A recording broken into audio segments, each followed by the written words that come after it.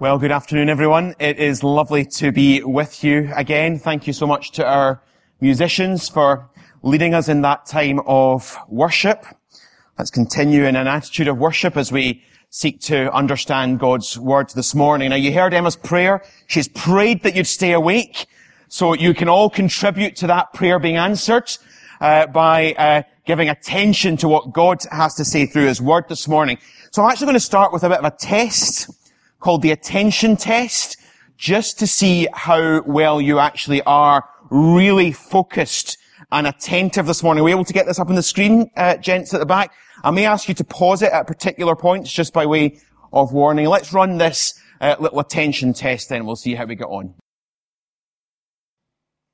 It's easy to miss some of the details. If you do want to rewrite, if you refuse to believe that the moonwalking bear was there first time round, you might look round at some of the others and recognise that a small minority saw the moonwalking bear. Incidentally, was that because you'd seen that before? Ah, yes, you see. It's so easy to miss the details. Why on earth am I showing you that? Well, I have to confess, when I realised that for my passage today, I only had 3 verses, I thought, goodness, that's not very much. I quite like the broad brush. I spend a lot of time at work doing the kind of skimming of things and reaching quick conclusions. That's the way I kind of have got used to operating. 3 verses for us today. I probably feel more comfortable if you're going to travel somewhere. Get there as fast as possible. Go by plane. Don't think about going by bus. I know some of you like your bus trips where you can take a couple of days to get to your destination. No, get there in a couple of hours. And today our challenge is to just slow down a little bit and see if we can capture some really vital details.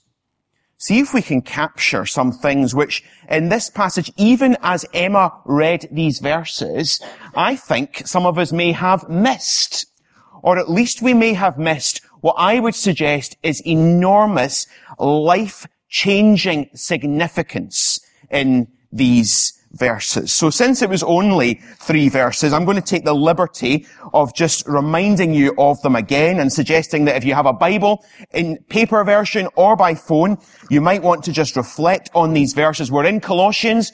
We've had a couple of great messages in previous weeks from Colossians already. If you've missed them, do feel free to listen online. They are all there. We've had a marvelous description earlier on of Jesus in these verses and how supreme He is over everything. And then we crash in verse 21 into what we are like in the context of all of these verses about what Jesus is like. And we read that once you were alienated from God, verse 21, and were enemies in your mind because of your evil behavior. But now He has reconciled you by Christ's physical body through death to present you holy in His sight, without blemish and free from accusation, if you continue in your faith, established and firm, and do not move from the hope held out in the gospel.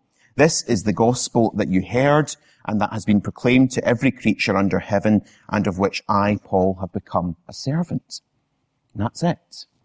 I have to say, as I've got into these 3 verses, I've begun to think there's far too much in these 3 verses to even cover in the short time that we have together. So I'm going to say very little about that interesting final sentence about the gospel that has been proclaimed to every creature under heaven, and leave you perhaps to have some discussions afterwards about what might be going on there. And we're just going to look at what I think are 9 words right in the middle that have really impacted on my mind and heart this week. And that I want to just really encourage you to slow down, but not fall asleep, and really pay attention on. Those 9 words are going to appear on the screen. They are the 9 words: holy in His sight, without blemish, and free from accusation. Did you spot them? I'm sure you did. Do you know we've actually sung songs that capture already quite a lot of the language used in the 9 words?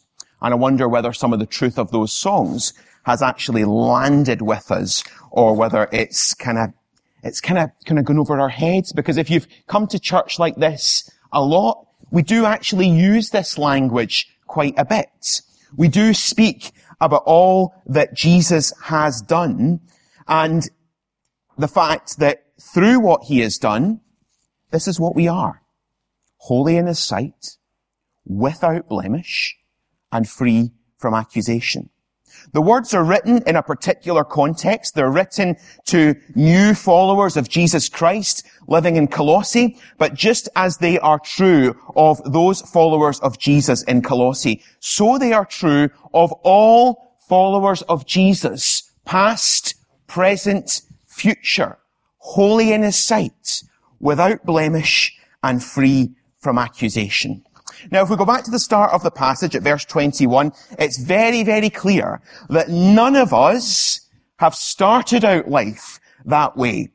Paul, having provided this amazing description earlier on in the passage of Jesus, the one who holds everything together, the one who existed before the world began, the one in whom all of God's fullness dwells, the one who has made peace with everything by his blood on the cross, Paul then turns the spotlight away from this glorious picture of Jesus and just for a moment says, I need to talk to you about how you fit in to all of this. Because I'm afraid if this is the glorious stuff that God is doing in Jesus, you start off outside of it all.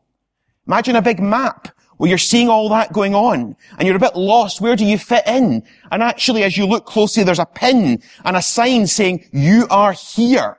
And the you are here sign shows that you're not even part of all of this grand story. You're outside of it all. This is all going on and you are alienated from God. Verse 21.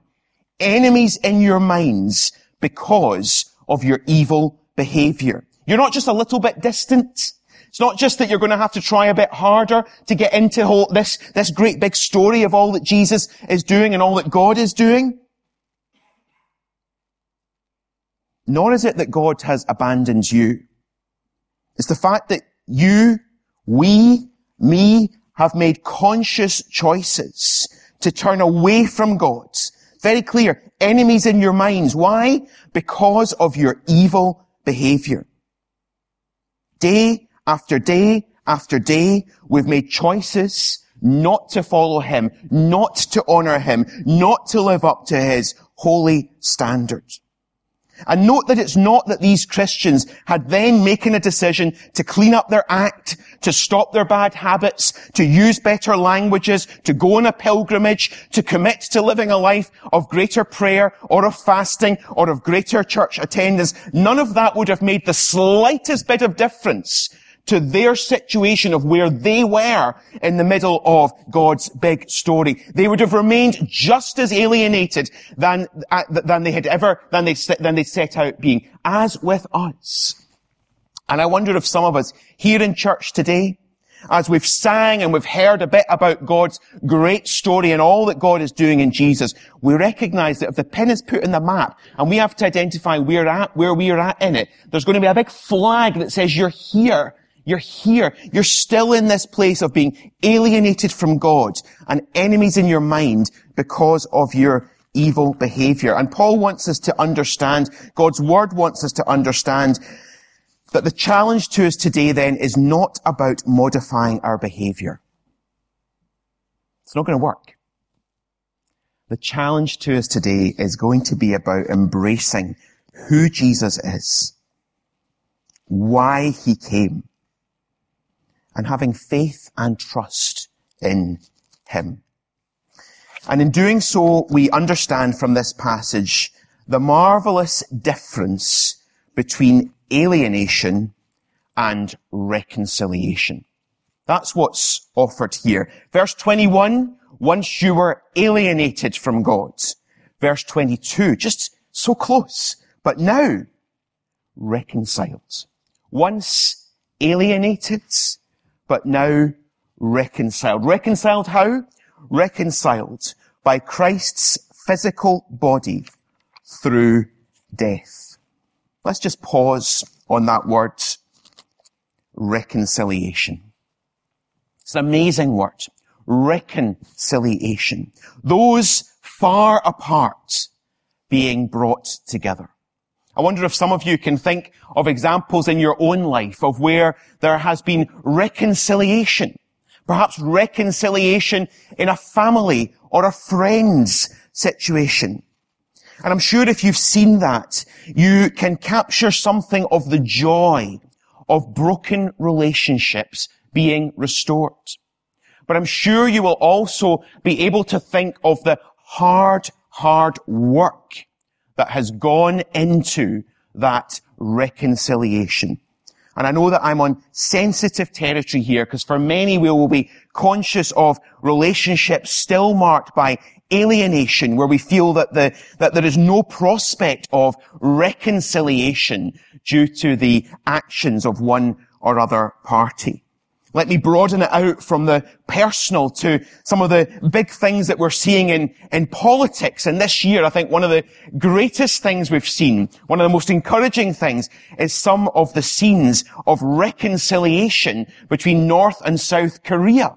As we've seen the leaders there take sometimes what looks like just a simple step towards each other.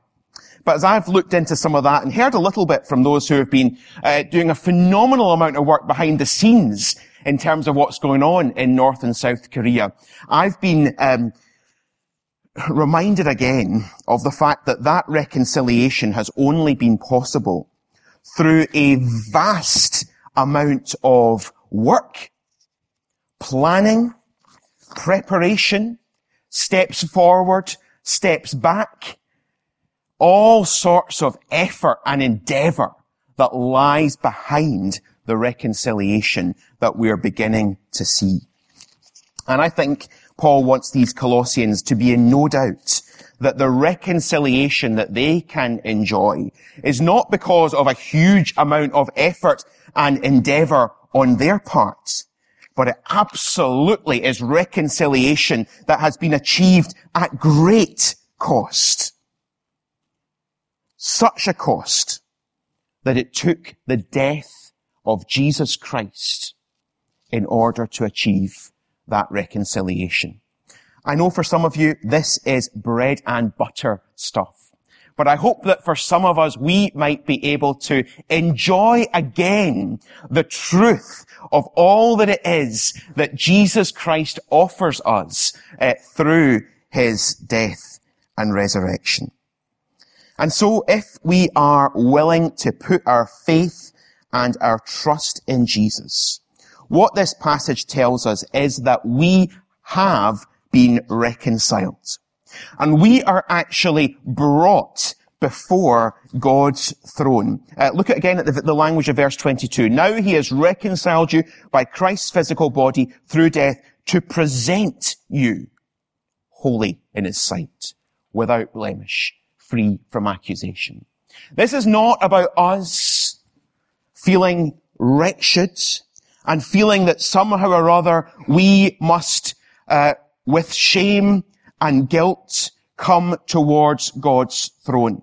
There is absolutely a place for coming towards God in repentance, as has been echoed in some of our prayers. But the sense here in verse 22 seems to be that because of what Jesus Christ has done, he is the one who now presents us right before God's throne and says, these people, these Christians in Colossae and followers of Jesus past, present and future, these people now are holy, without blemish and free from accusation. Let's just unpack briefly these three phrases to try and get a bit more of an understanding of what's actually going on. Holy in his sight.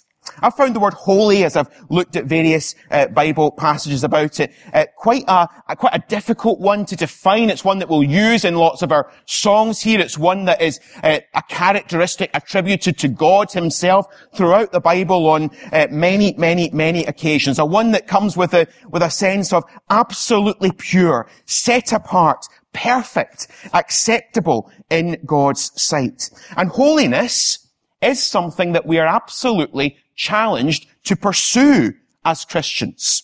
So you might want to look later at 1 Peter chapter 1, where we're challenged to be holy because God is holy. So there's something about consciously actually acting to seek to be holy. But the Bible also teaches us gloriously that Jesus died, the Holy One, to pay the price of our sin.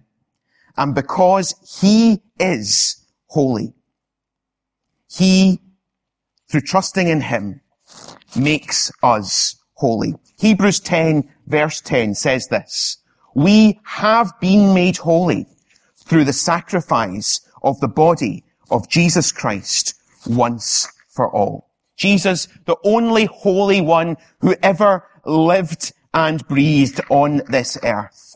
The one who himself chose to experience separation from God, chose to take on himself all of our unholiness, chose to bear all of the sin and shame and stuff that makes us unholy in order that we can stand before God as holy. And so now I can say with confidence, and I can encourage you to say too, that if you're trusting in Jesus, you can come to God's throne. You can be brought to God's throne by Jesus. And Jesus says to his Father God, look at what I have done, rather than what this person has done. I love this person. I've died for them and I've made them holy. Look around. We're looking at people who are defined by God, not by all that we have done in the past, not by all of our failures, past, present, and future. You're looking around at people who, if simply trusting in Jesus, are defined as holy in his sight, because we bear the holiness that Jesus alone had. Hebrews 10 again. By one sacrifice, he has made perfect forever those who are being made holy.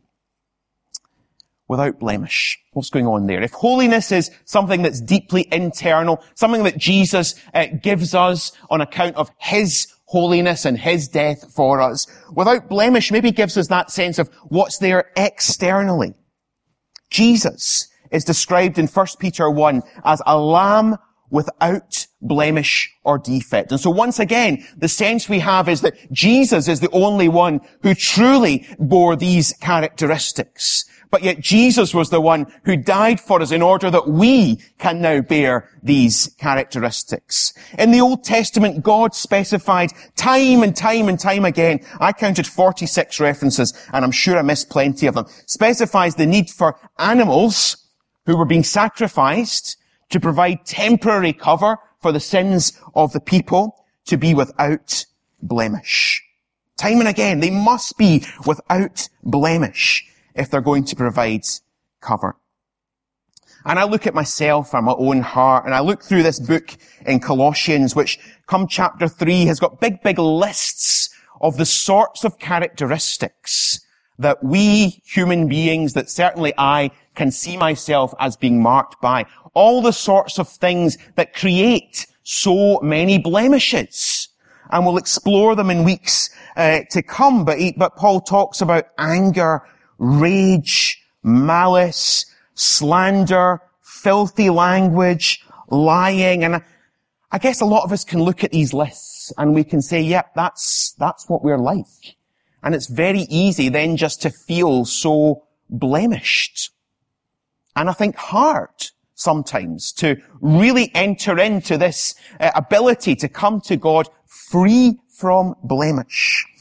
As I was just reflecting on this, I was thinking about our youngest son, Sam, who many of you know, who has a particular ability, as Elizabeth is very well aware of, to become absolutely filthy within minutes of putting on what might be a lovely outfit of clothes. And it seems there's a bit of a movement to encourage children to play in mud and just to kind of scrabble around with mud, rocks, branches. And apparently it's great for the development of our children, but it's probably not great for the calmness of their parents or the long life of our washing machines. But nonetheless, it doesn't take too long to tear off the filthy clothes, to get into the shower and to put on a fresh outfit, which might stay reasonably clean, at least for a few minutes.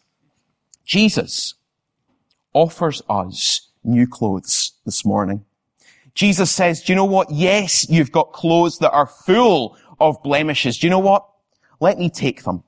Let me take them. In fact, I've dealt already with all of that stuff. And let me offer you a new set of clothes. Let me offer you my righteousness, my purity.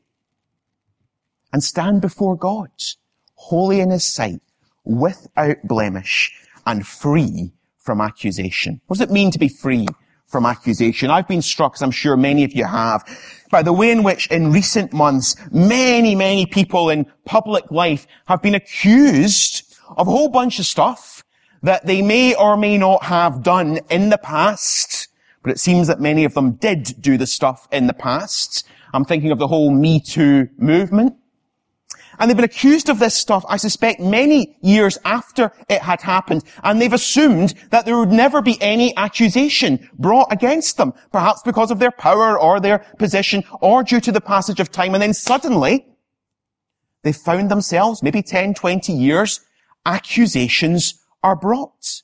And whole lives and reputations crumble. We've seen it even this week as suddenly accusations are brought. They're brought in many cases legitimately, because the thing giving rise to the accusation has never been dealt with.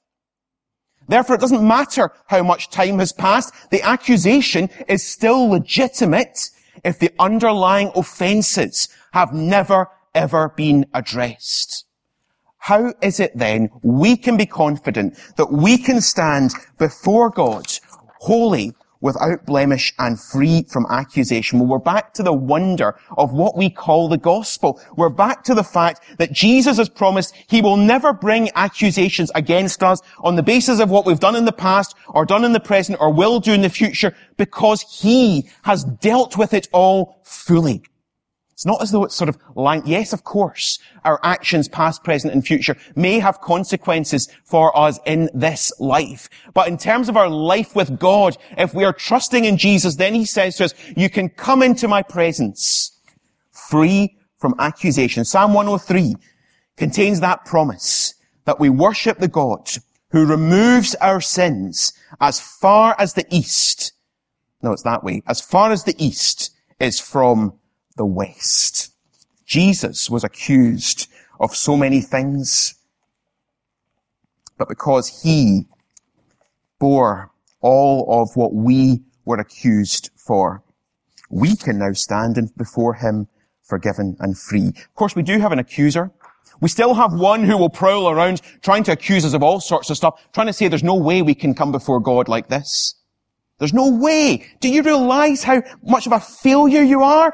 Do you realize, no, just give up on church, because look, these other folks seem to be living life better, but come on, there's no point in you going, because if they knew what your life was really like, you wouldn't be welcome there.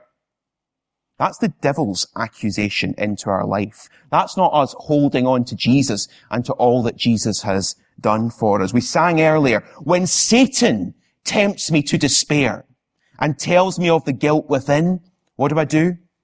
Upward I look and see him there who made an end to all my sin. Because the sinless Saviour died, my sinful soul is counted free, for God, the just, is satisfied to look on him and pardon me. So what's this all about? What's the relevance of this for our lives?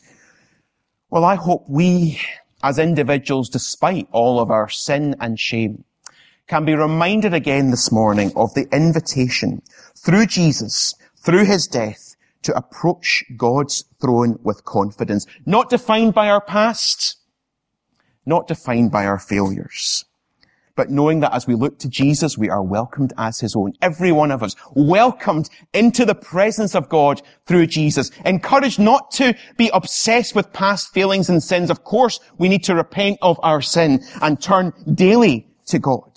But this, brothers and sisters, is about freedom from guilt. This is about grace. This is about mercy. This is about a fresh start, day after day after day. This is about joy and confidence in God's presence. This is an end to beating ourselves up time and time again. This is freedom. Freedom to love and serve God, knowing that we are accepted and forgiven.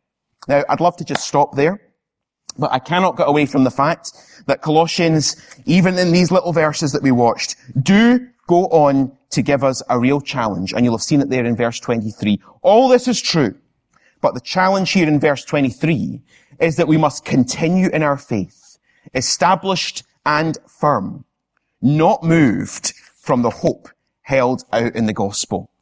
Do we look at it and think, oh no, is this where actually all of this wonderful truth about Jesus all kind of, actually we are going to have to work really hard in order to keep hold of this? Well, absolutely not. That is not what is going on here at all. As Wayne touched on yesterday, the Bible has an awful lot to say about faith, an awful lot that we're not going to be able to do justice to today. But there's absolutely a recognition here that in order to enjoy all of this, we must continue in our faith, established and firm. Some versions contain a warning against drifting. Maybe just reflect on that word drift. Not something that happens overnight. It's not so much a sense of, oh yes, I'm following Jesus today, and no, tomorrow I'm going to abandon it all. More of a sense of a slow fading. And I wonder if some of you are recognizing that just might be going on in your own heart and life.